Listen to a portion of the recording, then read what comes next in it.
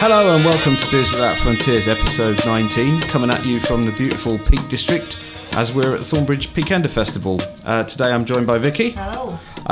No Charles this time as he doesn't do Peakender, but we have guests on the show though. We are joined by the podfather himself, Steve from the Beer O'Clock Show. Hello. And we're also joined by the guys from Sheffield Hopcast. We've got James. Hello. And we've got Adam. Hello. And we've got Laura. Hi. So in this episode we're going to be focusing on Peakender, which we're recording this on the Sunday, so we've had 2 days of it so far, so what our thoughts are on that, and also our usual stuff like the our hoppy excursions, what's been happening in the world of modern beer over the last few weeks. But firstly, as per usual, we've got a mystery beer to drink, and Steve's kindly brought this on this time, and we've got some 330ml cans, haven't we? Whether that gives us any clues to what it is. Perfect I size. don't know. It's the perfect size. So can as far as I'm concerned. let's get these cracked open and see what we can find. They might have got a bit shook up in the car. So is this a thing? Is it maybe can conditioned? So straight away. Ooh, now what's it pouring? It's quite amber. It is, isn't it? So, or is this one of these things where it's like a panda shandy or something? Do you really think I would have done that? Well, I don't know. I feel like that's exactly what I would really enjoy right now. Yeah, that's it. Yeah, before there was Schofferhofer, there was Panda Shandy. Yeah. Oh yeah, forgot about that last night. Schofferhofer. Yeah, that needed to be on tap actually. I think this weekend. I'm trying to find clues on the bottom of the can. Is there I've nothing already on the bottom done of the I can? don't know. Scrub. I don't recognise any of these codes. It is, however, definitely in date though. Very good. Right. So, what are we getting on the nose? It's quite Caramelly. Caramelly, like a sort of so, yeah. traditional. Yeah. I'm thinking traditional. Yeah.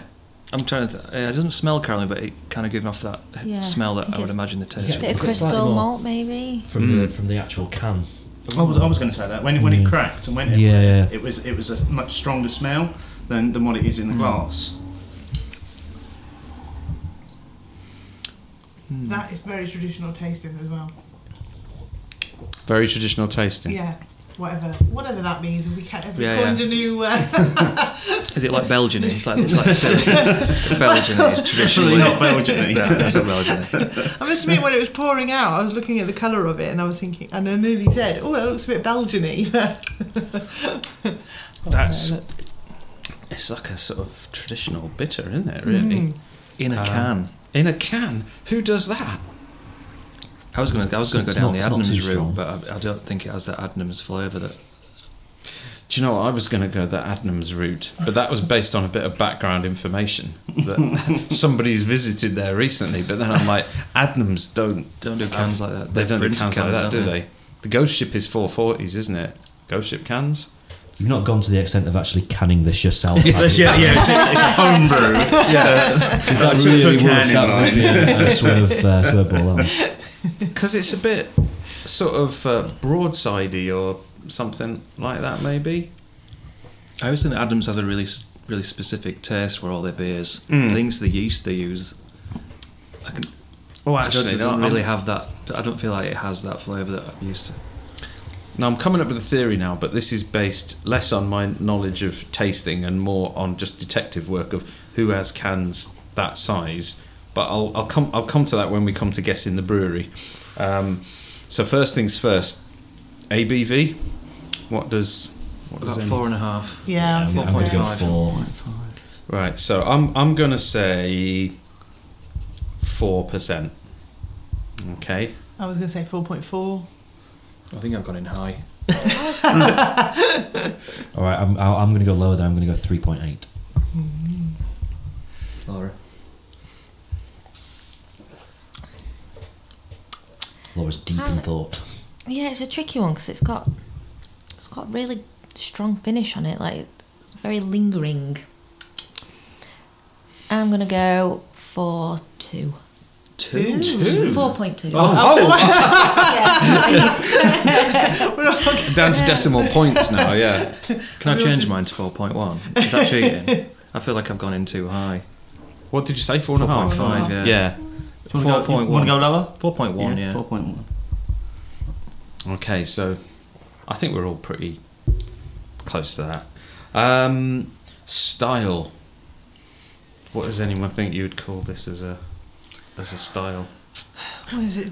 Traditional. I was going to say traditional ale. Is that a style these days? What would we have called this Camera juice. That's 20 years ago or whatever? I'm going to Probably go call an amber, like an amber ale, I think. You could even call it bitter, but it's such kind of like almost like a dirty word in cans, isn't it? It's like it's very rare that you get something that would be called a bitter. It would be called something else. It would be like, smashable pale or something, something along those lines. smashable brown beer. Yeah. Wasn't there a thing recently? Amber's not a bad description. With Roger Protz wrote something, didn't he, about how bitter has been rebranded as amber, almost, and it sparked a bit of a conversation in terms of, well, no, they're two very different styles, but that happened with mild as well, didn't it? A lot of Yeah. people calling mild now original or, stuff like, or dark, because just trying to get away from the flat cap image of mild.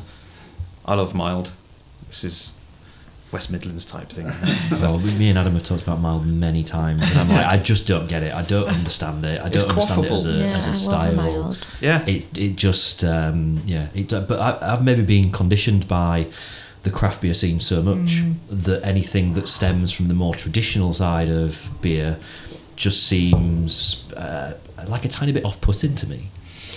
Yeah, I kind of get that, really. It's kind of weird. I suppose it depends, were you heavily into the traditional stuff before craft beer reared its head, and then you kind of have a foot in both camps, really, and you can see some of these beers for being the great beers that they are, even though to somebody who'd come in the last 5 years into drinking beer, it would just be like, well, what's all the fuss about, say, Landlord or stuff like that? But, it's just maybe slightly more nuanced. Those beers, some of them. But anyway, going back to style, I'm going to just call this a bitter. I'm going to go red ale. Amber for me. I think I'll stick with the amber. I'm going to be really boring and just copy you and go amber. I'm going to kind of put my hand over and make it look like I'm not copying your homework, but I'm going to say amber as well. That's right, I'm going to copy Simon and go bitter. So I had a weird panic then that it was given as nanny state, but I don't think it's nanny state. Oh, it's better than that. that's a real divide in beer, isn't it? You like either Nanny love or hate Nanny Stone. Yeah. I do think that the finish that it's got on it and the way that the bitterness stays on the palate, I think, is what the kind of low alcohol and non-alcoholic beers are starting to try and do, is achieve that kind of moving away from that sticky sweetness, because I'm not a big fan of Nanny State, but I've had a few other kind of reduced alcohol beers that have been much more distinctively beery, if that makes I sense. think Big Easy fits into that kind of thing. Yeah, because we had that at the Thornbridge tasting, which we'll get onto in a bit. But yeah, I think that is kind of a similar flavour profile to this, in a slightly more traditional, kind of malty, kind of more traditional style beer, really. So moving on then, everybody's got their style vote. Now this is the one that's almost impossible to do, isn't it? Really, is like, should we leave brewery till last? Actually, maybe, and we'll move on to flavours. I'm just going to put it's quite a malty, traditional. Traditional's not a flavour, is it? I'm struggling to kind of pull something out of, because it is quite a traditional beer. You're not getting like big fruit flavours that you do in modern, even like the West Coast or East Coast type IPAs or whatever. I think it's got a little bit of that kind of piney flavour that you can get from hops, coupled with, I'm going to go for piney and crystal malt as my flavours. Yeah, it's malty, I think. Yeah, I'm just going to go with malty. There's nothing overly hoppy coming out of it, is there? It's very much kind of malty. Malt forward. Yeah, I'm picking out the bitterness. I think it's got that. I think it's got a bit of finish, but it's got like slightly sweet malt, but not much. It's like on the initial taste, it's a little bit malty, but then it finishes quite Yeah, bitter. I think I'm with you. I'm not really picking a strong caramelly flavour from it, which it kind of smelled like it might do. Yeah, it definitely smells more malty than it tastes. I mean, in the head, there's no head left, but it's quite caramelly in colour actually. The head on it as well. So yeah. Yeah, I'm just going to go malty. I'm copying you on all of these. Yep. So if I win across the board, isn't it? Yeah, if I win, you win. I'm just going to say malt rather than malty. That's all right. Can I go like a light malt with a bitter finish? I don't know if that's a flavour. Bitterness a flavour. I'm going to put you down for caramel as well. Okay, yeah. Say caramel. I did say caramel. Okay. I think light's quite a good. A light caramel. Yeah, it has got a real Hint of lightness caramel. to it. It's not quite on the fresh side, but there is a lightness there that's pleasant for first beer of the third day of a beer festival. More sensible than yesterday, which I started with a 12.5% beer and it went downhill from there. So this is a lot more appropriate. Okay, so we move on to hops now, and I'll just get in first and say Fuggles. Should we go for the other one then? Goldings. I think there might be some Cascade or something in there. Not necessarily American. Yeah. Any other guesses? I'm going to go Goldings.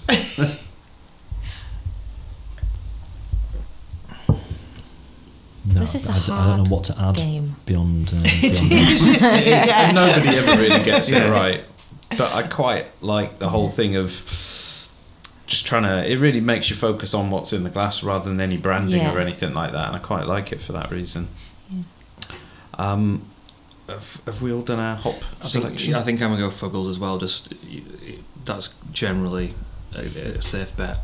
Yep. This kind of style. Challenger. What about some Challenger? I haven't got anything that's not already been. You got to get in there first. Just want all of the above. Yeah.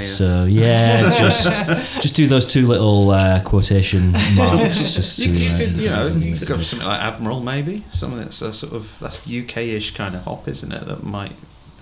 I don't know. It might have a bit of cascade. It does taste a little bit, possibly cascadey. It's not as fashionable anymore, is it? Cascade. No. It's got a tiny bit of a tanginess there that could come from it. Okay, adjuncts. None. I would say none. Straight in. None. Yeah, I'm the same. I think it's just the usual 4 ingredients, nothing else. In a German kind of way, right? Yes. No adjuncts. No. I can't pick anything out. I'd be surprised. Across the board, no one's going for it, yeah? Yeah, I think no No. adjuncts. Oh, see, that makes me kind of want to, just to be different. If anybody'd know, Laura, I think you pick it out.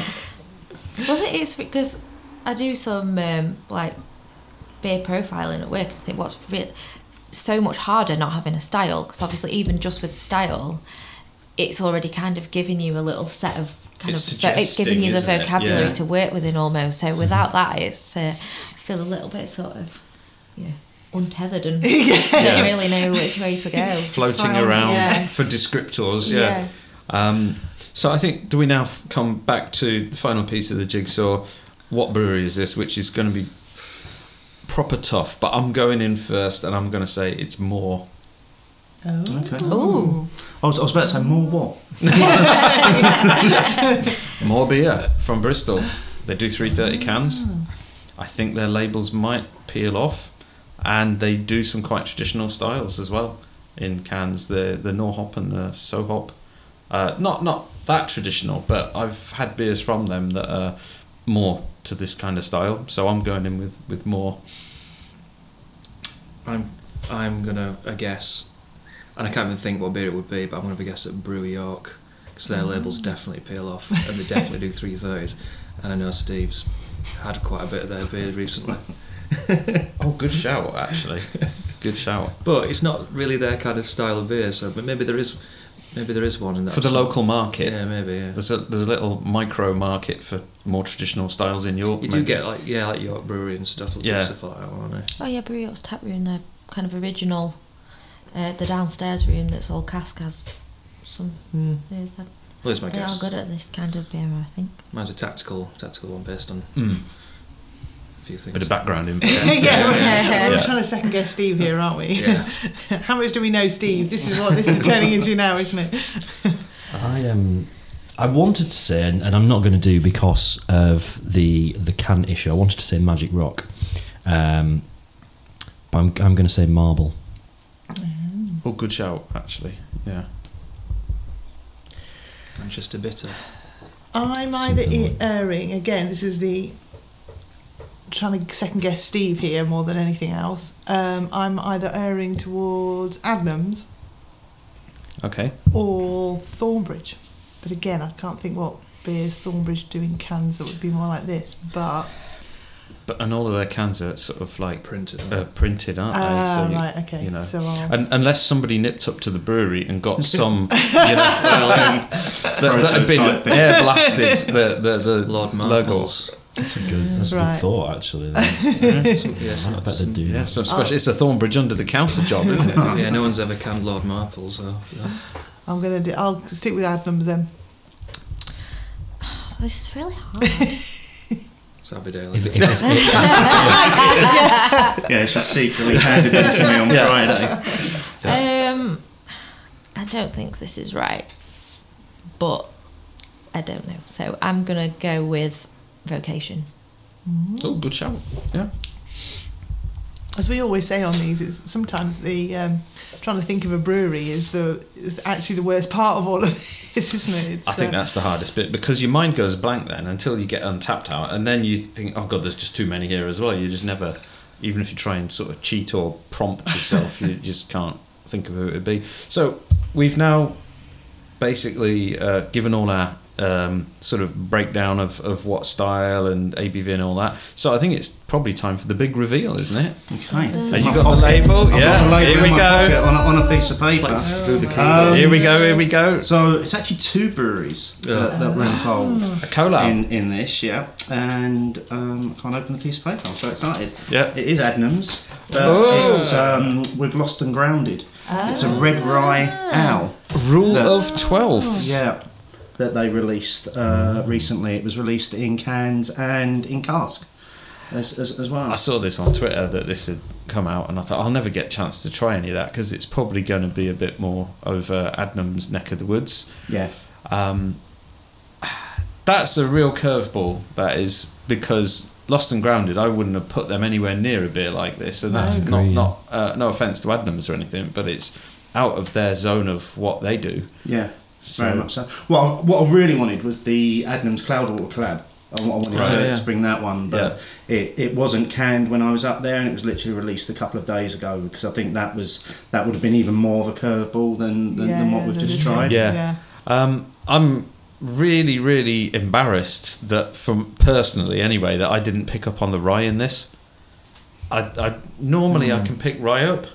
I think it's very subtle. Subtle, yeah. It's very subtle. Yeah, I don't really like rye beers as a general rule, and I wasn't getting too much of it. Although perhaps now I'm kind of thinking about it, maybe that Now that kind of suddenly- bitterness in the finish it's got that kind of spicy. But it is quite dialed back, isn't it? Yeah. It's because it's so well balanced in a way that nothing is sticking out as being a particularly defining kind of flavour. I mean, I like rye ales. The Twisted Barrel in Amber Clad is a great example of one, and but the rye kind of like is very much a focus, is in the spotlight on a beer like that, whereas this it's all very kind of balanced and very drinkable. In terms of ABV, somebody got it right. Who said Kudos to Adam. Anna! Yeah. Fix. I was going to say, do we let him have that one? That wasn't a reason. No one was particularly far off. We were all in the right ballpark. We're all winners in our own way. Yes. Hop wise, it was Vic Secret that's been used in that. And what you should have been getting was tropical pineapple and passion fruit with toasted malt sweetness and a hint of grapefruit. Wasn't the Are you sure this is the beer that we're drinking? that's the label came off of that can. Yeah, I mean, we categorically said, "Oh well, you're not getting any fruit flavors from and none of us kind of disagreed with whoever said that. So that is a surprise. Wow. There you go. So that's a real interesting one this time, definitely. Right, I think we'll take a break and get ourselves another beer sorted. Okay? Marvellous. Cheers.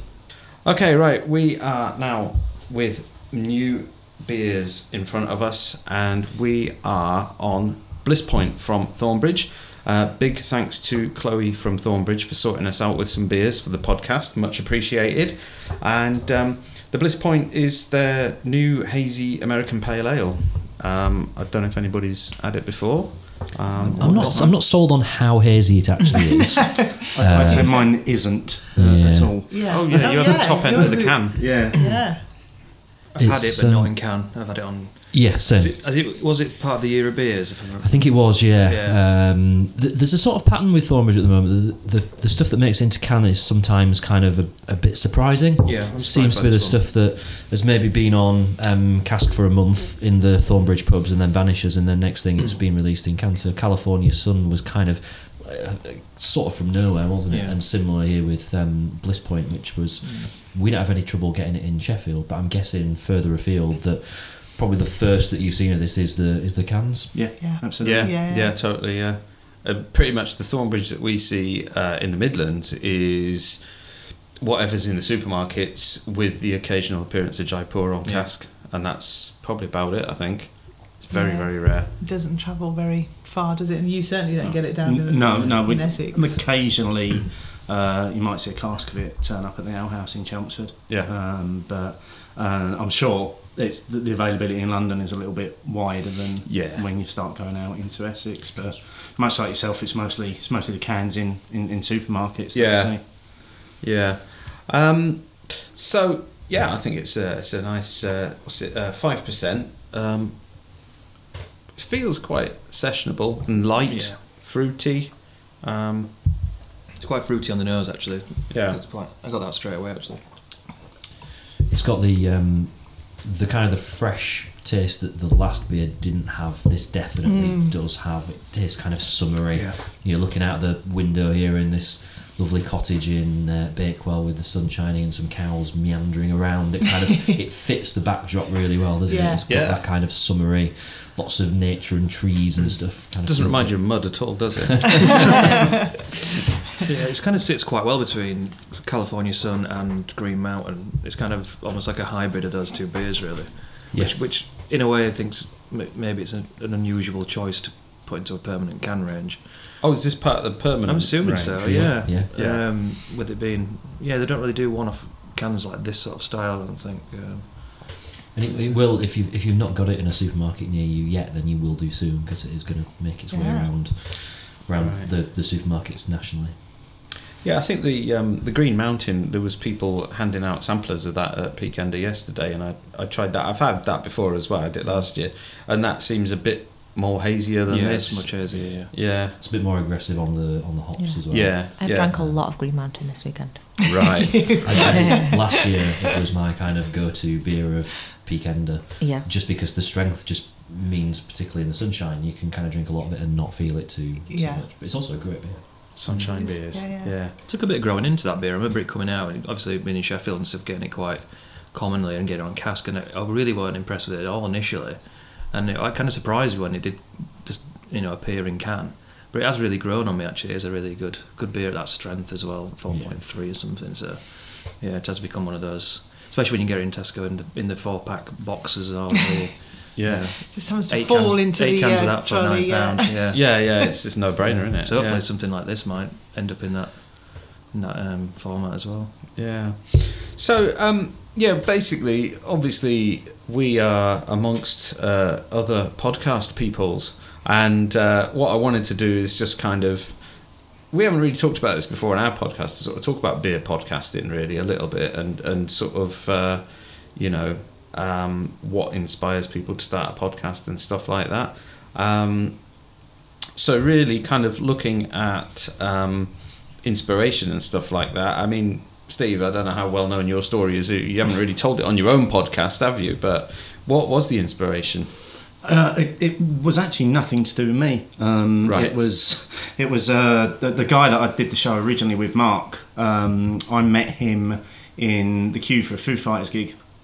and he tried to ignore me. Because I was on my own, and I was trying to chat to him, and he was trying to ignore me. And then his wife came back from the shop, and she started chatting to me, and he tried to then get away from me by going to the shop. And he came back, and I was still there talking to Bev, and then eventually he started talking to me, and we got chatting for the evening. And then as you do, you kind of end up following each other on social media, and about a year later, he like we'd been in touch, but he said, "Oh, I've noticed you checking in all these beers." He's like, I want to try some of this. I want to do something. So I was like, "Okay, well, how do you want to do it?" And he was like, "Let's do a podcast." And I was like, "This was back in 2012," and I was like, didn't really know what a podcast was back then. Early days, they weren't really that popular. They were still very new to the UK. So he said, "Let's do it." He said, "You can teach me about beer, and you can take me on a beer journey." And at the time, I was just a beer drinker. So I was like, "Well, I've suddenly got to start actually finding flavours in things and telling people about the process and the rest of it." And I think that first show that we did, I think we released it the week after the opening ceremony of the London Olympics, and we spent more time talking about that than we did talking about the actual beer itself, because we didn't really know what we were doing. We had no format, and it was just chatting, and it kind of just snowballed from there. Really, that we just started. We very much started off recording and releasing on an ad hoc basis. Yeah, and then we started getting into a more regular pattern and ended up doing it with Mark for 4 years. So it's a long old run. Wasn't it via Skype pretty much? We used to record via Skype, which you can probably tell that if you listen back to the early recordings in particular. And we eventually, it took us about 3 years to really get into our stride in terms of learning each other's cues, and because back then he was, I suppose, the lead host, and I was the co. So I would be waiting for him to say something, and I'd be right. Okay, I'm in here with this. And, so that was quite difficult. And like I say, if we had a break at any point, it took us a couple of weeks to get back into the flow again of chatting like that. And it's something that is very difficult to do, and that now we actually actively avoid doing anything via Skype, because it's so much more personal when you're all sat around a table like we are today. You can see people's facial expressions. You know when someone's about to talk, so you can you can stop talking, and you don't necessarily always get that via Skype. There's always that. As good as technology is, there's always that little slight satellite delay type thing, isn't there, as well, which can kind of make it a little bit awkward at times, I think. Can I do a slightly geeky thing here? Which, just in case there's anyone that's listening thinking they quite fancy kind of having a go at doing something like this, but the idea of getting everyone together just seems too much. There is like a subscription-based service that you can get called Squadcast, which allows you, it's a bit like a voice over IP thing, but it records everyone on their kind of individual end of the call and then puts it all together, so all the audio is in quality. And it uses your webcam so you can see each other as well, but it doesn't record the webcam bit. So it just means if you're in a situation whereby getting people together physically is just impossible, it does mean that you've got that little bit of like visual interaction, and it's a really, really good system. And I don't get paid anything by them for saying this.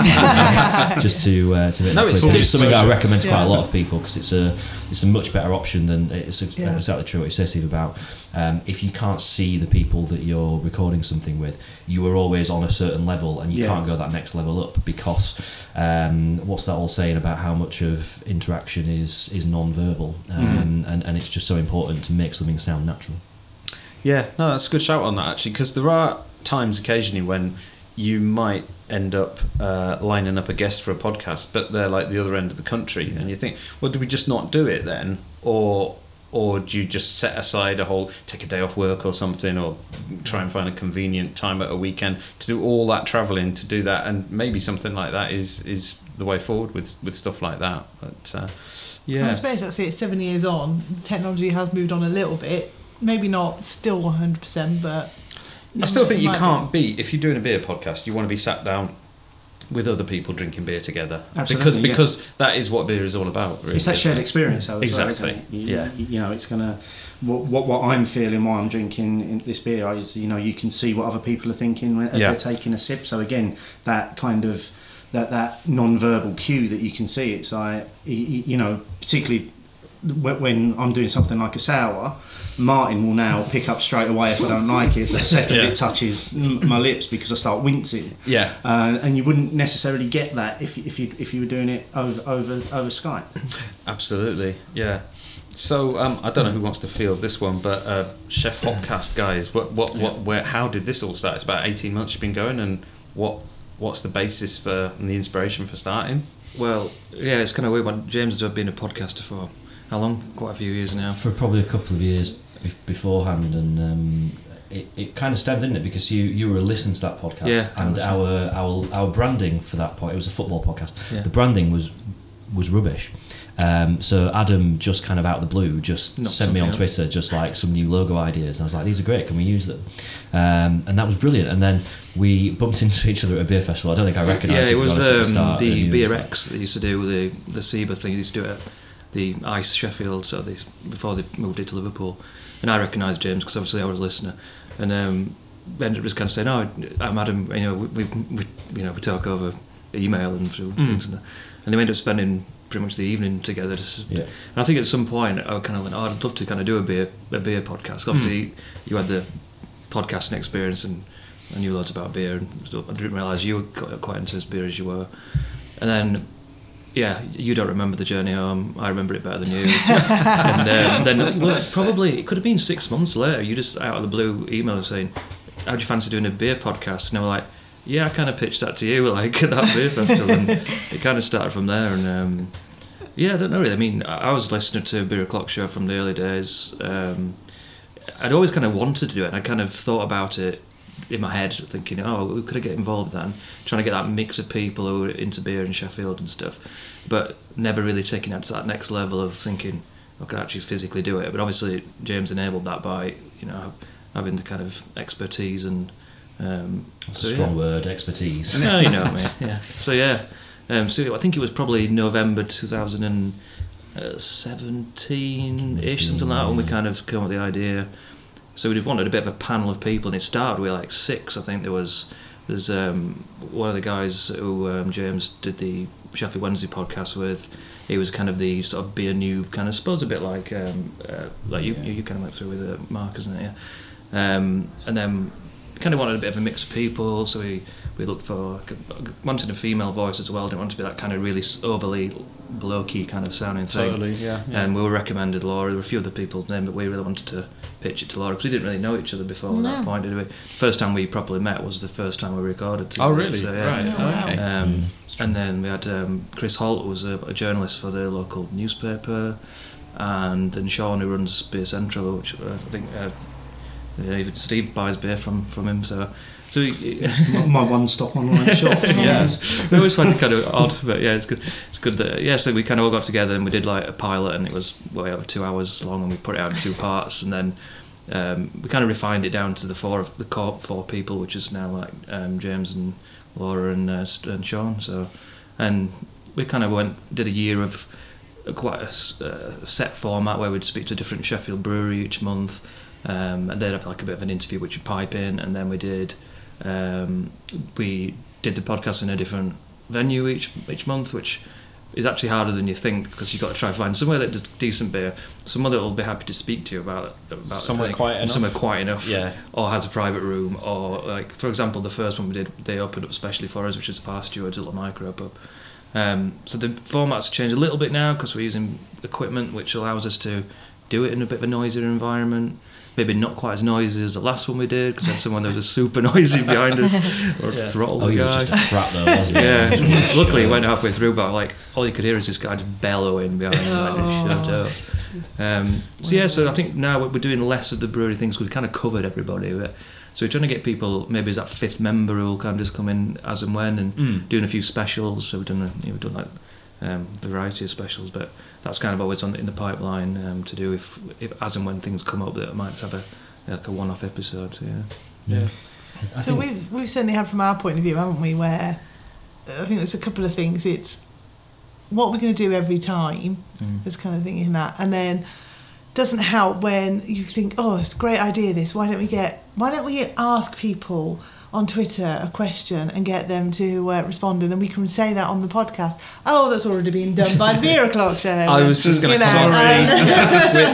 which to be honest, you've got that brilliant, unique selling point, and I think that's it. The listener feedback and engagement, is pretty much spot on, really, and I think no one else can kind of jump onto that, and it would be rude if they did, really, because the Opinions polls and stuff, it drives engagement very much more so than any other way you could do it. I can't think of another way of doing it, really, and I think that's pretty much your USP on the Opinions, isn't it, really? So from you guys from the Sheffield Hopcast, do you have that kind of thing where are you quite happy, comfortable every month thinking, all right, yeah, we'll do this or we'll do that, or is it sometimes it's a real, what are we doing this time?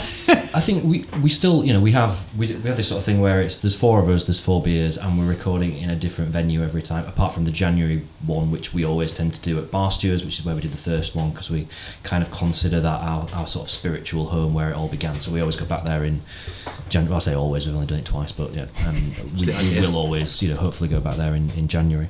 But I would say that we probably, like, even now, the way it'll sound in 6 months, we might not even know yet, because we had, as Adam says, a fairly fixed format for the first 12 months. And then the issue that we got with kind of doing an interview with a brewer every time is that you start to run out, or you're aware of kind of the maybe the ones that you haven't spoke to yet are the most difficult ones who weren't really interested when you approach them, and it becomes a lot of work then to try and get those. So we thought, let's just change it.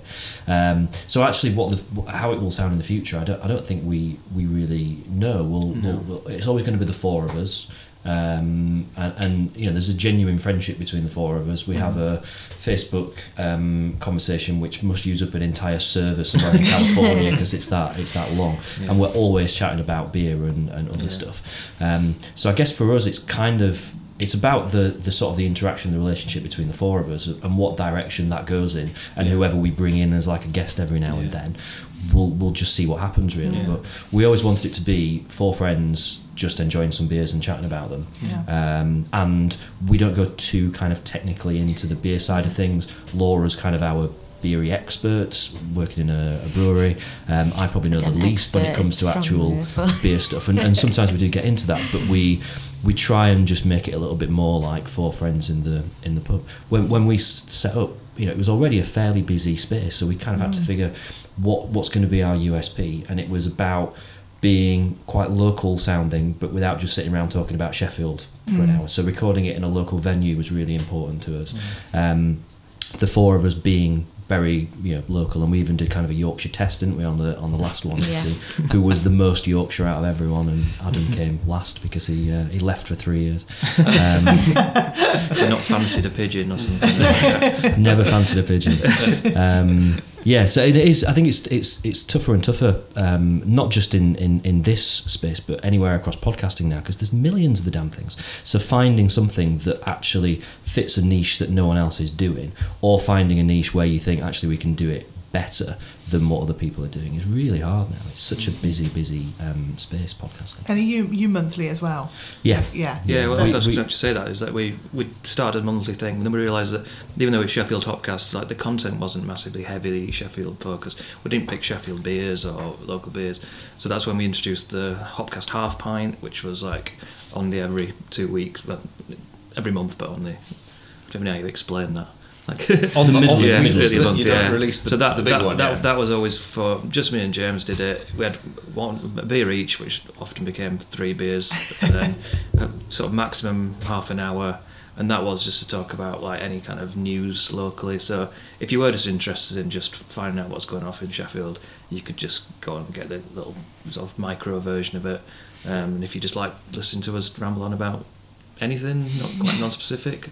I mean, we do the one thing we do we theme the beers. We do theme the beers on the main Hopcast. So it might be, the next month we're doing sort of sub 3% ones, doing it in a micro beers and a micro pub kind of thing, but nothing too overly, just something that gives a bit of direction to chat about. Yorkshire did the last one on Yorkshire Day, so we did like Yorkshire beers and stuff like that. But So I think in Sheffield as well, there's a lot of people who are curious about beer without necessarily being massively into beer. And Sheffield as a city, talking about beer is quite humble, I would say. Like, there aren't that many people that are shouting about it. There aren't that many people who are kind of, you know, pushing the boundaries and really putting themselves out there, because it's just not how we really do things in Sheffield. So although there are a load of amazing beers, a load of amazing breweries, there's kind of, it just sort of gets along with itself quite quietly for the most part. So I think it's nice that we're kind of not doing anything that's too outrageously, you know, we're not overtly trying to attract attention to Sheffield or that kind of thing, but it's just talking about it in a way that I think people are able to associate with and understand, but at the same time offers a little bit more insight than is kind of readily out there, if that makes sense. Yeah, no, I kind of get that thing about Sheffield not shouting about itself too much, and we see similarities with the Midlands beer scene, really, where it's just like, well, we just do what we do, sort of thing, you know, and maybe in the overall scheme of things, those cities seem a little bit lagging behind perhaps the cities that do shout about it, but we're getting on to kind of like geography a bit too much there without dissing any other city. Say to Steve was, so yes, like we said, you've got that unique selling point with your opinions and whatever, but obviously you used to do weekly podcasts, now you're fortnightly.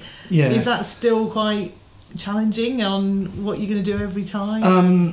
Not so much in terms of the shows themselves. We've got a rough idea. We plan about 3 months in advance in terms of what we're going to do and what content we've got coming up. Plan about 3 minutes in advance. But that's partly down to me. I'm just a born planner, and I just like to be very organised. The difficult thing is those bloody polls every week, trying to find something every week to come up with that we've not already done. And unsurprisingly, I've got a spreadsheet that's got all of the polls that we've ever done. So I do have to go into that occasionally when I've had an idea and I'm like, oh, I've got an idea for a poll, and I go back through it, oh yeah, we've done that probably 3 times in different wording, sort of thing. Yeah. That's the hardest thing, is constantly coming up with content for those, and it's nice to try and keep them a little bit topical as well. So if something's happened in the beer industry in that week, we'll try and do a poll around it. If not, we've kind of got a little bit of a backup. I mean, Simon and I, we've got a DM group on Twitter, which is just a group of our listeners that occasionally we'll go to and say, have you got any ideas for polls? And we'll get feedback from them as well in terms of the show. Yeah. And we've just had one of those recently where we've gone to the group and said, any ideas for some polls, because I'm running out again. I'm down to like my last 2 or 3, and I get a bit itsy when I've only got 2 weeks worth of polls left in my drafts on my phone. It's hard to, I guess, come up with new angles on stuff, because again, in that little listener forum, people will always then come up with something and you're like, no, I've done that. No, I've done that. Yeah. Or this is so close to what we did just 6 months ago. No, I've done that. So it's, and people it's will call us out on that as well. So if there are a couple of our followers and listeners that where we've done a poll that is very similar to the one that we've done before, we've had people come back and say, you've done this. And it's like, Jesus Christ, that was 3 years ago. Well, that's the thing, there are questions, aren't there, that will have kind of recurring relevance almost. And seeing how opinions have shifted is in itself a really interesting thing to that was one we did recently when we did the one about vessel size. We had done that literally 3 years ago to the date when we did it, and it was very, very different, because the sizes that we did 3 years ago were 330, 500, 660, and this time round it was 330, 440, 500, and I'd forgotten about them sizes even existed. Exactly, yeah. And like I say, you could. We did actually have a couple of people said, "Oh, I remember this, and I voted this way last time." Yeah. But everything's shifted, and I've decided that actually I think this one's better now. Yeah. I suppose the format's changed massively in 3 years. I mean, you'd barely see bottles now. It's weird, because was it probably only even a year, 18 months ago, there was still probably not even half cans, I suppose. But and when even Siren, who were always bottles, and they're now in cans, it's like 330s. Well, Thornbridge, another example, in the last kind of 6 to 12 months. And I was at a Meet the Brewer with Rob, who's the production director / head brewer at Thornbridge on Friday, and he was saying he hated cans. He never wanted to can anything, and now he's a convert because the technology is so good that you really can control how that beer is going to taste in the same way that you can do with bottles, whereas once upon a time you couldn't. And it's so much more convenient if you've got a can in your bag. You don't really need to worry about it. If you've got a bottle in your, I had a bottle that leaked in my fridge on Friday while I was out here at Peakend. I got home and there's kind of black sticky substance all over the fridge. You don't get cans that leak, do you? And you've always got that risk with a bottle. So it's weird how habits and actually the technology change has brought so many people round to the idea of cans over bottles. Still waiting for somebody to bring out the the little individual serves of Diet Coke that you get. They're like, I don't know if they're 150 or 200 ml cans. Like, I would love beers. What, like a little Impy Stout? Yeah, how cute would that be? Well, you don't tell anybody. It could be on something there. Yeah, be on Dragon's Den in a few weeks' time. I'd be quite interested to read Rob's famous blog post that he did about that they were never going to can. Just kind of go back to it, and I mean, he has said, the technology wasn't there then, now it is. They're much happier with their new canning line and stuff. But I'd be quite interested to go back and read it. What, print it out and take it to him? Yeah, he really loves it when people bring that up. So yeah, obviously a differing kind of inspirations to start podcasts and where we're all going with different things. I think there's room enough for everybody to operate, especially if you kind of like focusing on quite a geographic area, which is like obviously what we do with the Midlands, maybe a little bit more, but obviously we're covering Peakender this weekend, which I'll get shot down in flames if I suggest it's almost Midlands, maybe. I don't know, but we were trying to work out Derbyshire. Well, it is Derbyshire. 15 miles from my house. Tell me the thing, we were up here for a meeting at Thornbridge, weren't we, a few weeks back, and I couldn't get my TomTom to find it, and it refused to acknowledge that Bakewell existed, and I realised it's because I don't have the UK central map downloaded, which I do now. So if TomTom's anything to go by, then it is Midlands. However, they're wrong because it's just side Sheffield. That's all it is. Yeah, I think it's 15 miles away from house. I think there's going to be like a Yorkshire land grab at something like that. Where, you know what I mean? It's like we're claiming that as ours, the Peak District. Sheffield's pretty much North Derbyshire, but no one dare admit it. We do, as Sheffield, we do claim Thornbridge Brewery as one of our breweries because they all live in Sheffield. None of them live in Derbyshire. So.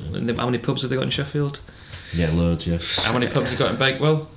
Oh yeah, no. Yeah, I think there's probably 7 or 8 now. Oh, is there? In Sheffield, yeah. Oh, Sheffield, yeah. There's nothing in Bakewell, though, is there? There's no Thornbridge. No, the tap rooms open a lot more than it used to be. That's kind of like it just used to be open weekends and stuff, didn't it? And now it's open all week. So. Yeah, that's pretty good. Okay, so let's move on and talk about everybody's beer of the month.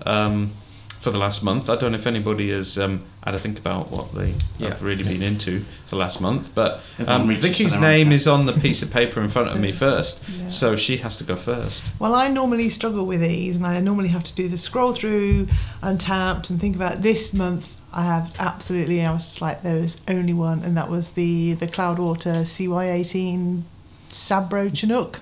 Yeah. Oh, has anybody had that? I have not.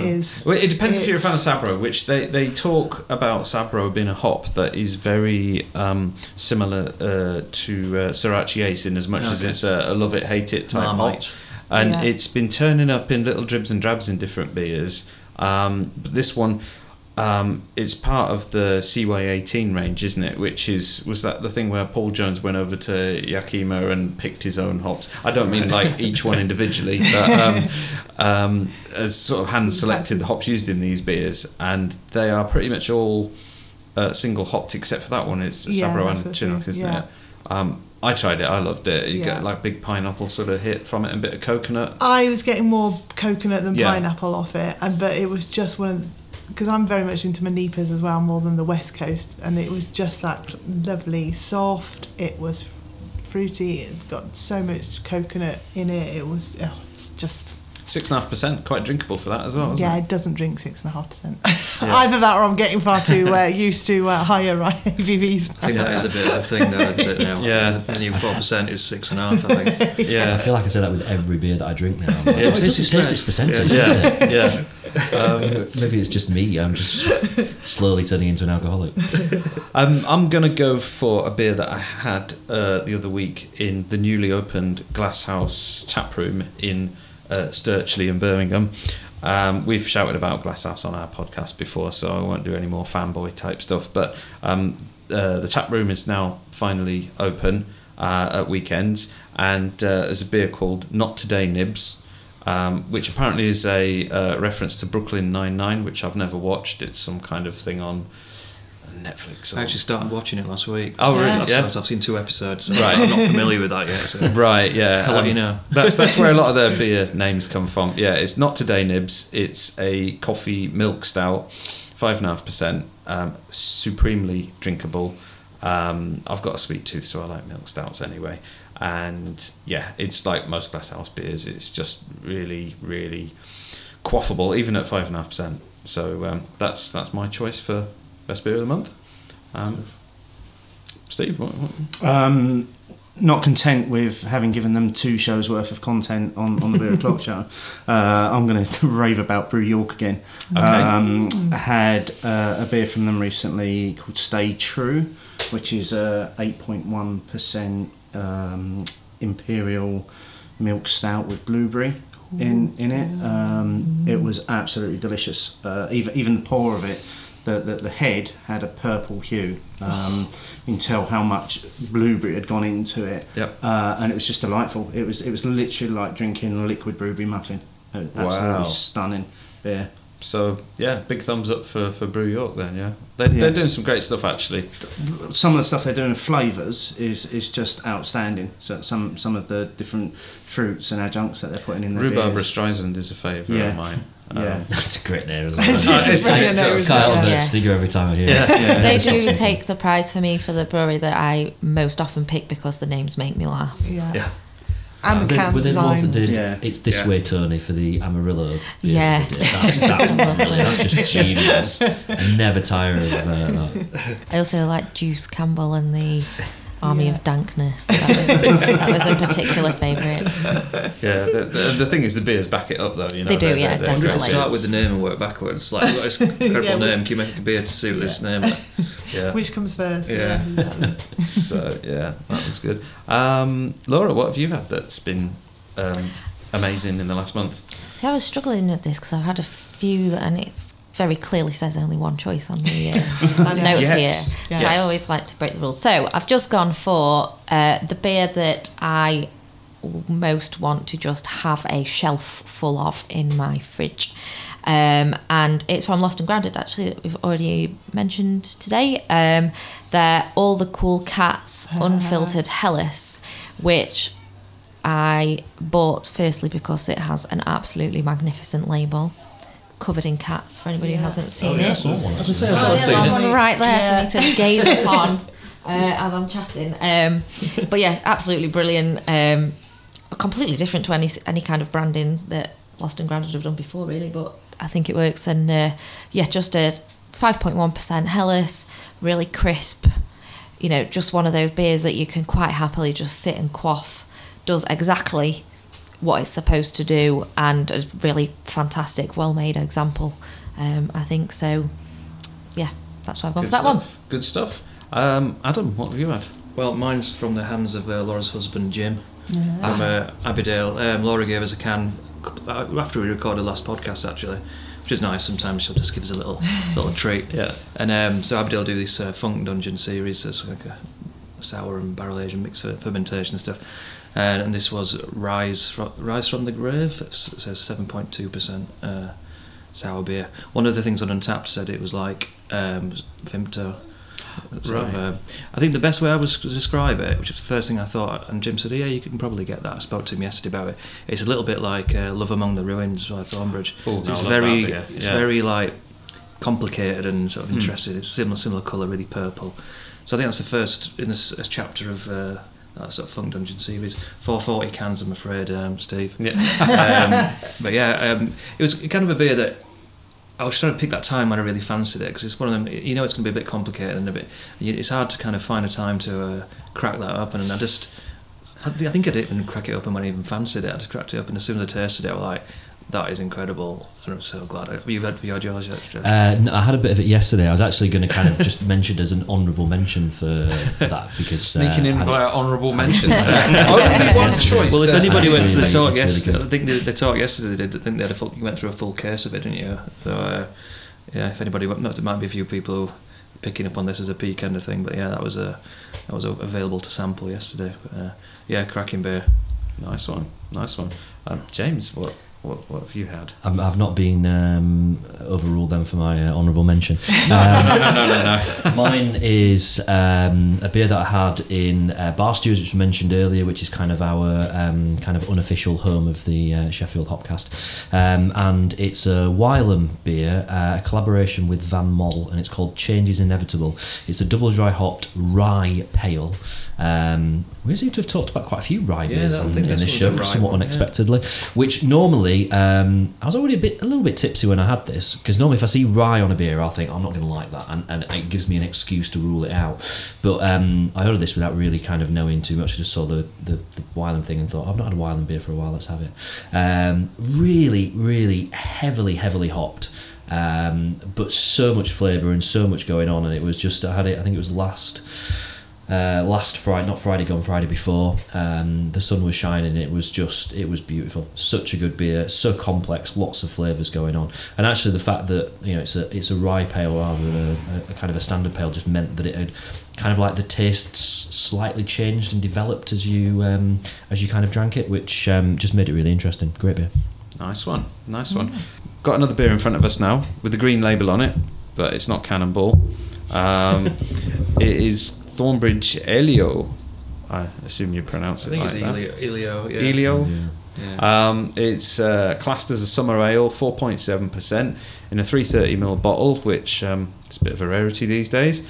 Light, fresh and hugely drinkable, Elio is the perfect accompaniment to those long summer days. It's quite brave, isn't it, to say something is a summer ale? Yeah. What happens when we get to autumn? Yeah, that's right. It's discontinued. So you're not drinking then. Yeah. I think Elio.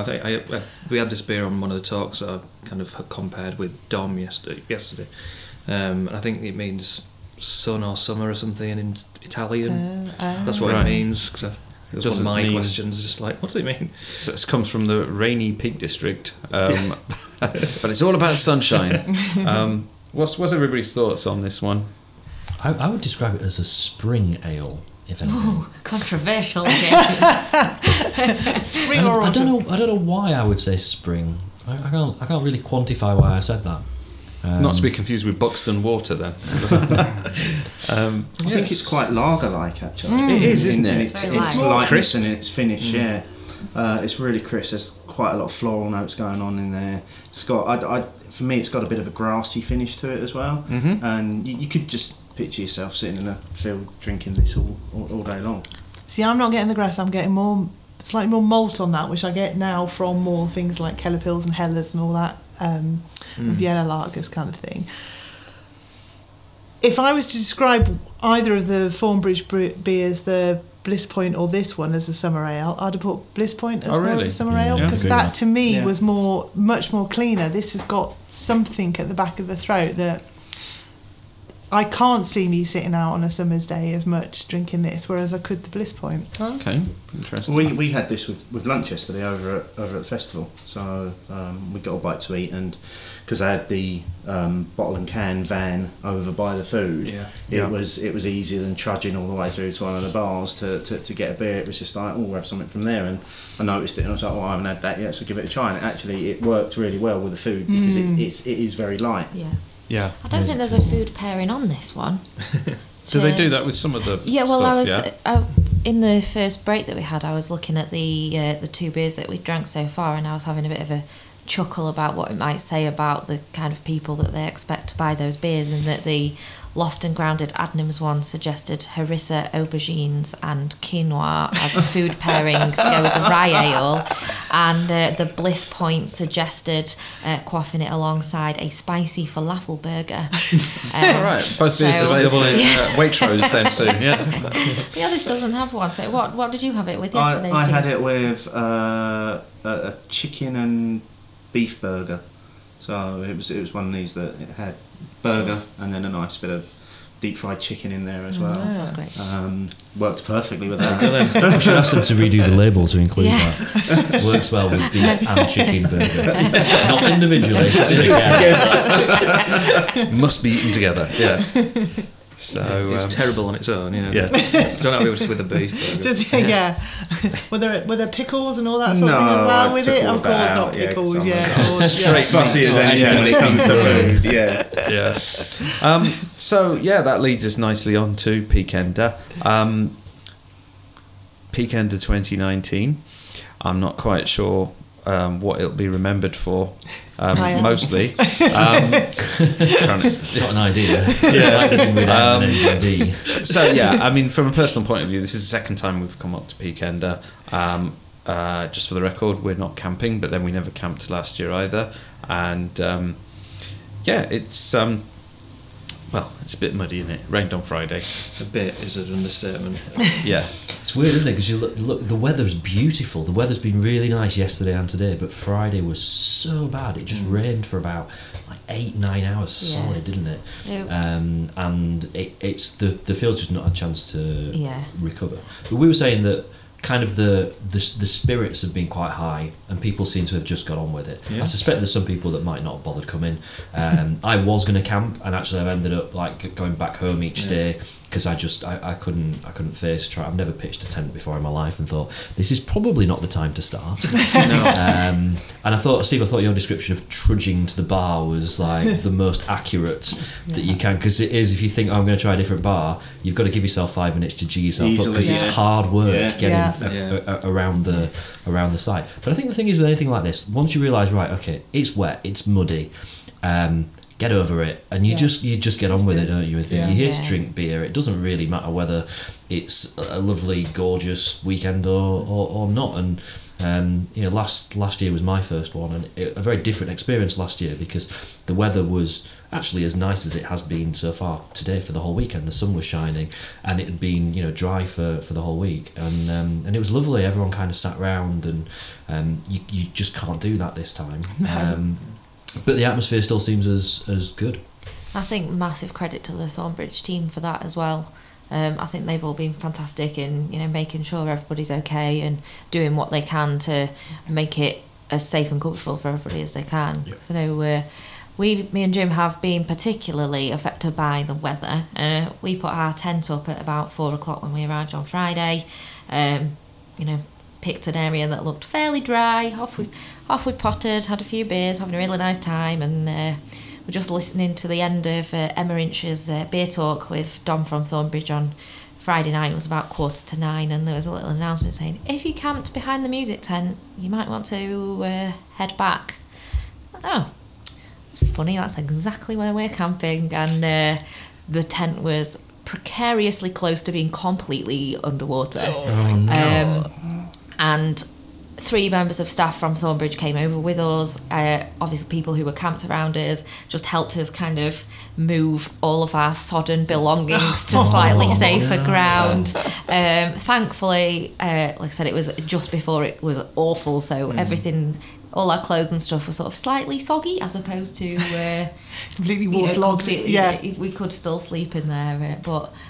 We've lost our camping stove got flooded, so I don't know if that still works. And I've lost my favourite Fine Ales hat. Oh no! At some point, so I'm very upset about that. But so if you're listening, Fine Ales, but it's one of those. It's like you said, it's just one of those things. We just got on with it. It's not ruined anything at all, apart from a hat. It's still been a fantastic weekend, and everybody still seems to be just having a great time. And who doesn't, as a grown adult, like to spend. Have a proper excuse to just go jumping in a few puddles. Brings out your inner child, doesn't it? Yeah. There was a new layout this year. It kind of felt more compact. It wasn't quite as bowl-like. An extra bar. So there was 3 bars. There was a cask bar, a keg bar, and then the main bar. Weirdly, because I think there were a lot of problems last year with the busyness of it, and it just got ridiculous at some points. But probably hard to judge how well that's worked, considering, like I said, I reckon a lot of people didn't bother. So it didn't really feel that busy at all at any bar. Probably waiting 1 deep at any point, if not straight to the bar. Probably a bit annoying for them to be able to kind of, analyse, judge whether that's worked or not. No, exactly. Yeah. I mean, we initially sold on that layout this year. It didn't feel quite as free flowing, but to be honest, it was so sodden anyway. It weren't like you were going to be sat down anywhere. So I think that's the thing really. It's hard to kind of gauge. Is the attendance down? I got the impression from last year, which was nice weather through and through, that a lot of people, maybe more local people, just turn up for the Saturday. They get a day ticket for the Saturday or something. And I'm not so sure whether they turned up so much yesterday. There were quite a few people that turned up without a ticket yesterday. There were a few. I don't think it was as many as last year. But if you weren't aware of how muddy it was and you just woke up yesterday morning and thought, it's a nice sunny day, let's go through to Bakewell. We did it last year, it was good, because actually, I got the bus through yesterday, and you wouldn't have known what the field was going to be like until you got there. It was fine in Bakewell, it was fine in Sheffield, it had obviously rained the night before, but it all kind of cleared up. So I suspect there's probably a few people that got slightly caught out a little bit yesterday by just how bad the conditions still were in the field, because it just didn't have time to recover, and there's not a lot you can do. If it's just water, you can put water out, but once it's turned to mud, the only thing that remedies that is just time, and it's not had it. So time without feet on it as well. Really, Well, it was really interesting because yesterday morning we drove down to the site in order to pick up this box of beer that Thornbridge kindly gave us. So we were just leaving the site, having got the beer from Chloe, and this woman was walking along with the party of them. She'd got pristine white Converse trainers on. And she clearly had, exactly what you were saying, she clearly had no clue that that's what the ground was going to be like. Because unfortunately for me, just because I wanted to see what her reaction would have been when she hit we obviously were passing in the wrong direction, so I have no idea what she would have thought when she either did a U-turn or just kind of put a Tesco bag on each foot and got on with it. There were quite a lot of people just with bare feet yesterday, which actually was really quite fun. Your husband did that, didn't he? He just kind of gave up and Jim was doing that. He just went barefoot, and I'm like, there's going to be a lot of people with trench foot tomorrow morning. I did see a woman and a daughter kind of approaching with white trainers on as I was leaving. I think I'd just go back to temp or something, and I actually said, I honestly wouldn't bother. Seriously, she's like, what is it like? I went, well, see that bit there, like a big puddle, pretty much like that everywhere. There's a good photo that Steve you put on the weekend, stood next to that Wheel of Jaipur on Friday, and you can see how deep your wellies are in that. And I would say it's on an average probably 4 inch deep of water or mud as an average everywhere. Has anyone been in so far today? I don't know if it's any different today. I wouldn't imagine that it's today. It started to dry out, so it's the trudging is getting heavier. Right. Yeah, I think heavy underfoot. I think that's what eventually put me off of most of yesterday. I was just getting fed up trudging around everywhere, and it was beginning to turn to that sticky consistency yesterday. And that's mixed in with a bit of hay. They were putting hay down to try and improve things, weren't they? But it then starts to bind into something you could build a house out of. So that's the kids' activity this afternoon, I hear. Building mud huts. I do think the beer helps though, because I think there was a point yesterday afternoon where I was I'd been drinking stupidly strong beers and I was feeling it, and I'm not an outdoorsy kind of guy, and I just got to the point where I just thought, you know what, sod it, I'm just going to get on with this now, and just kind of stomping across the field from bar to bar to kind of see what was on at the different places and getting my food and just battling through. And I think a couple of beers inside you really helps you to just think, well, let's just do this now, let's just get on with it. See, I think that was my problem, because I know I'm the clumsiest oaf in the world. I can trip over fresh air. My balance isn't great, so for me, walking through mud, I'm a bit kind of like Bambi on ice. I don't know whether I'm better or worse with beer, and I don't know whether yesterday I don't know whether I'd had too much and that was what was, or I hadn't had enough, and that'd have been better if I'd just had another pint or two. I think it's the latter. And then you forget, you just stop caring, I think, by a certain point. Yeah. So, but enough of the mud. On the other side of things, I think there's been some fantastic Meet the Brewer events that have gone on. We've attended 2 or 3 of them, maybe 4 actually. We did the Lost and Grounded one, which was great. Did Abbeydale? Yes, Abbeydale. Drank some funky beer.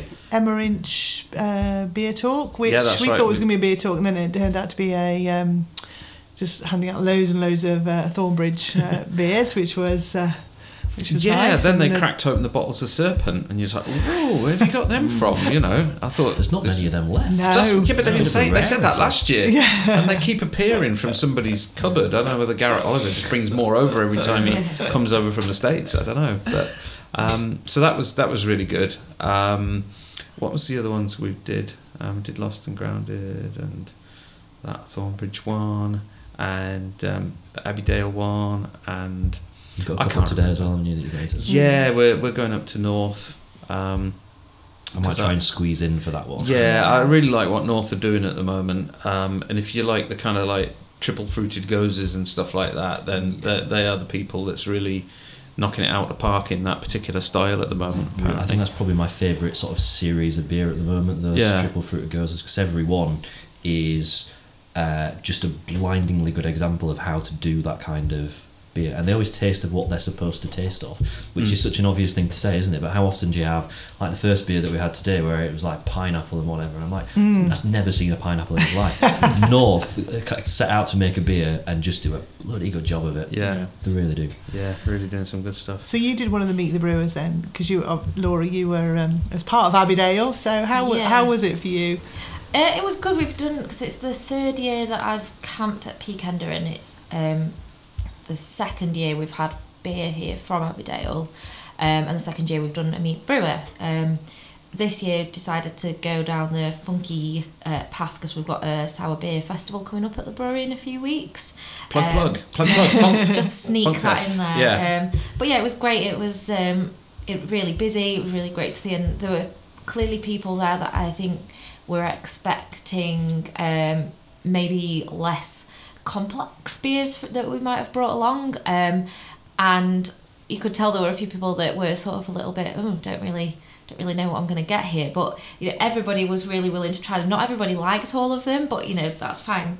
Nobody's ever going to like everything, are they? So but the number of people that came over at the end and said, I've never drank a sour beer, but I liked that one, and it was just really nice to see. One of the reasons that I do the podcast, I have the blog, I work in the job that I do, is because I just like talking to people about beer and sharing ideas, and helping people go on a bit of a journey with beer, whatever that may mean to them, and finding, pushing people outside of their comfort zone is something that I quite enjoy doing. So I think it did you notice the talking too much, or did because that was people, and how did that I think it wasn't really a problem. I think it was more annoying for people who were sat near those people that were chatting. But at the end of the day, it's a free event to come to that Thornbridge invited us to do. We're giving out samples of beer. There's always going to be people that just want to come and have a bit of a drink and aren't really there for the talk. But there's no, they were there. They were having a nice time. And at the end of the day, they're still sampling your beer, so yeah. Whether they're listening to you or not, they're still. I'm not a teacher. I'm not going to stand at the front and fingers on lips, please, or no more beer for you. Yeah, I think it's like you say, it's a fraction annoying if there's chatty people right next to you, and being sort of more beer geek end of the spectrum, I want to hear what people are telling us about. And I think the other thing that was more a case on the Friday night was, I don't know if anyone else found this, the sound levels from the stage seemed to be much higher this year, to the point they were interfering with the Meet the Brewer events. The sound was really straight across the field. Yeah. So I was at the first one of the weekend actually, which was 5:00 on Friday. I was hosting the Thornbridge one with Rob, and we'd originally set it all up because we were recording it. Adam and I do a podcast for Thornbridge Brewery, so we were recording it for that. And initially, I set it up with like an effects mic to kind of get the audience, and at the last minute, just had to pull the cable out because the noise from the stage was way too much. But I didn't notice that yesterday. I think they more dropped stuff the PA level yesterday. That got in the way to kind of block off some of that noise, or whether they just turned it down. But it was a lot more manageable. It was noisy up front because my little girl's quite averse to anything a bit loud. She's kind of, anyway, we were walking across the front and we were kind of conscious of how loud that was. Yeah. And she was like hands over her ears kind of thing. Not like in a upset kind of way, but like it's a generally. No, just as in this is like, too. I was it was too loud for her little really ears. Loud, actually, but, yeah. And because you were kind of limited to where you could stand really because of what it really pulled in front of the stage. I think I put some on Twitter last night just saying that Peakender doesn't give an F. Yeah, they're just dancing away like everyone is just I mean 6-inch deep water. But this is it, if it's people have had a few pints of necessary evil or something, then and they've still got their wellies on at that point, then But yeah, so really enjoyed the Meet the Brewer events so far. Did anybody do the McKellar Running Club? Yes. Was it good? I believe I did. It was. Yes, it was good. Yeah. It was. Slight pause there. It was one of those because in my head I was really sensible on Friday night and didn't go to bed too late and all of that kind of thing, and that is true. But I think what also happened is I was like, all of my stuff is destroyed. I'm just gonna have a pint of Imperial Stout and that'll help me feel better. Yep. So when my alarm went off to go running on Saturday morning, I wasn't feeling quite as sprightly as I might have hoped. But managed to get up, and for the first, it was about just under 7k that we ran, sort of over the hills behind where this cottage is. And the first 10 minutes, I was like, it's not physically possible to be this hot. Well, I had a headache. I was like, oh, this is awful. And then once I kind of settled into it, I think it was a great thing to have done. It made me feel loads better. And we got a big easy at the end, which is nice. Probably in my top 3 beers of the weekend, just because of the situation of getting that and it being refreshment aspect of it. So good. It was Jaipur last year though. Yeah. So I'm very glad I did it, and thanks to Jules from Hop Hideout who captains that for putting it on. Yeah, nice one. In terms of favourite beers, what's everybody had that's kind of stood out for them beer wise at Peakender so far? Steve, you're not allowed to say Jaipur. I actually wasn't going to say Jaipur. I was going to say High Life, which I discovered on Friday night and then consumed a few pints of, because it's always great to see that in the UK. I'm really glad you said that as well, Steve, because we left you on Friday at a point where they'd just put a cup over the tap, and I thought you were about to cry. I was very I was very sad for a while. I'm very glad that it came back. It came straight back on. Yeah, but just an absolutely stunning beer. The other one that I really enjoyed as well, and I was really pleased I got to try it, was the Thornbridge Heartland, which was their English cellar beer. I remember hearing about that. I think it was on your podcast actually, and I've yet to try it. It's quite really interesting in terms of the flavour profile and what you get from it. It's just under 5%, but it just didn't drink anywhere near that. It was immensely crushable yesterday morning. Was that on keg or cask? That was on keg. Oh right, okay. Interesting. I'm pretty much stuck entirely on Thornbridge beers for some reason. Yeah. Might have been something to do with a voucher that I got off one of the guys that allowed them to get free. I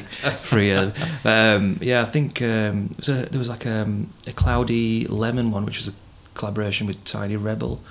Yes, Rainbow something. No, not that one. It was called Lemonero or something, Lemonero or something like that. Which is, I didn't buy it for myself. My wife had it, but she wasn't that keen on it, so we switched beers. Right. I had a pint of Twin Peaks on cask, which Twin Peaks was a great beer back in the day, and it's nice to see that come back. So pretty much both of those two beers are probably the only cask ones I drank all weekend as well. So yeah.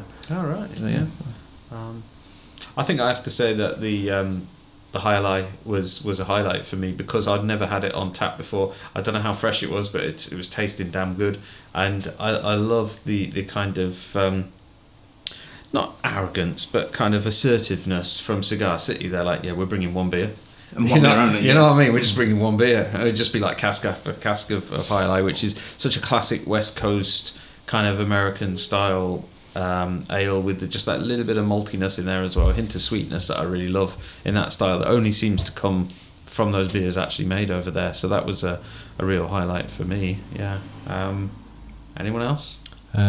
So I did the Firestone Walker Meet the Brewer yesterday, and somehow managed to take a couple of bottles home with me as well, which are nicely sat chilling in the fridge now.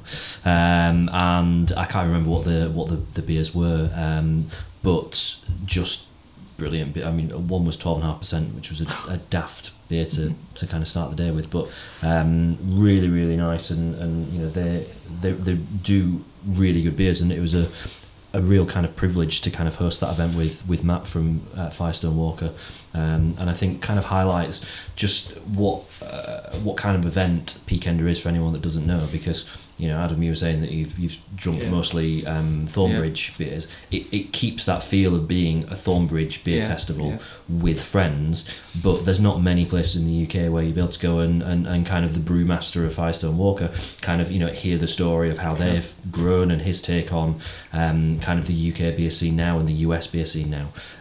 So I think that just kind of shows the diversity of what you can kind of get from the weekend at Peakender. Excellent, yeah.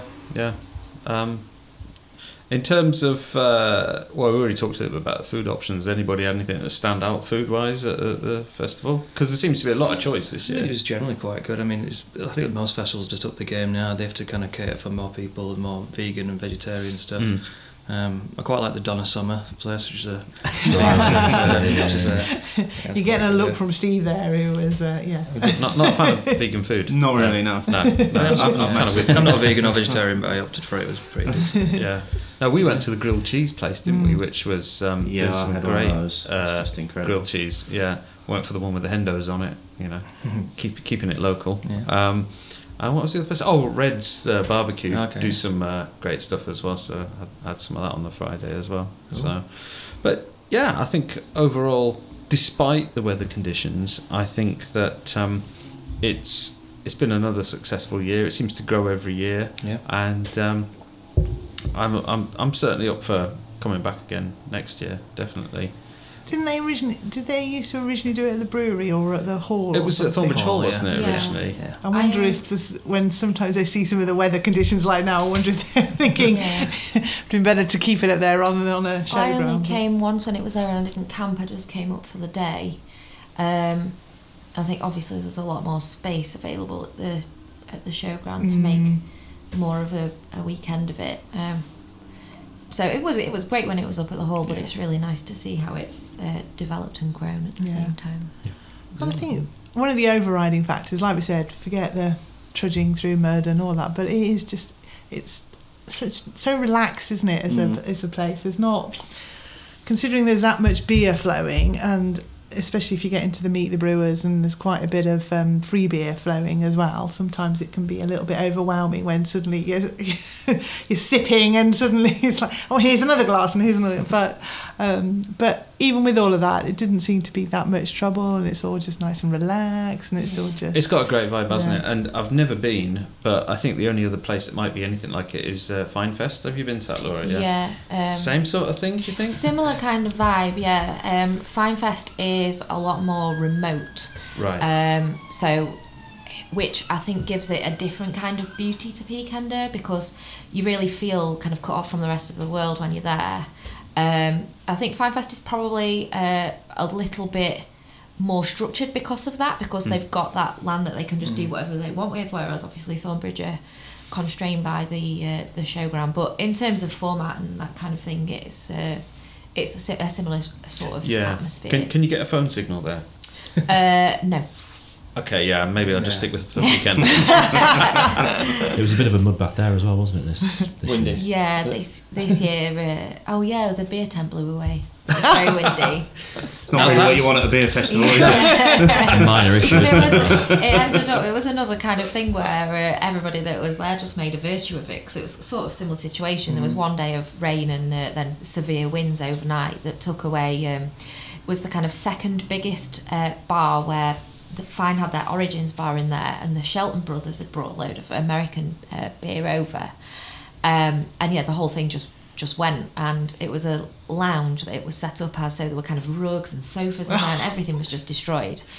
So most people did actually leave quite early on the Sunday. And the people that were left, including the guys that were over from Shelton Brothers, were like, well, they were just like, we've come all the way from America to pour beer, we're pouring this beer.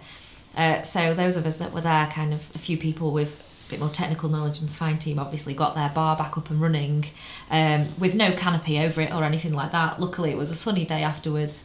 We kind of turned all the sofas the right way around and all that kind of thing, and everybody brought all their leftover food, including the food vendors who were ready to go but still had, there was a barbecue place that had an entire pig butt that they were like, anybody want this? So we just had this massive kind of alfresco picnic with Bellwood's Jelly King readily available, and it was I think that tale puts this weekend in perspective a little bit, doesn't it? That the beer tent did not blow away. It might be underwater, but it didn't blow away. And it's the beer's still there, and we can still drink it, and that's what people are here for at the end of the day, to have a good time, and it's great that people aren't going to let a bit of wet stop them. Well said. Right, okay, thanks for listening, everybody, and thanks for our guests for coming along this time. It's really appreciated. If you enjoyed this episode, remember to subscribe to the podcast so that new episodes will always appear in your podcast app. And please leave us a review, as this really helps other people find us. We're on all the usual social media channels, Twitter, Facebook, Instagram, and even good old-fashioned email. And if you've got any requests for beers or breweries or tap rooms for us to review in the future, get in touch. Until then, cheers. Cheers.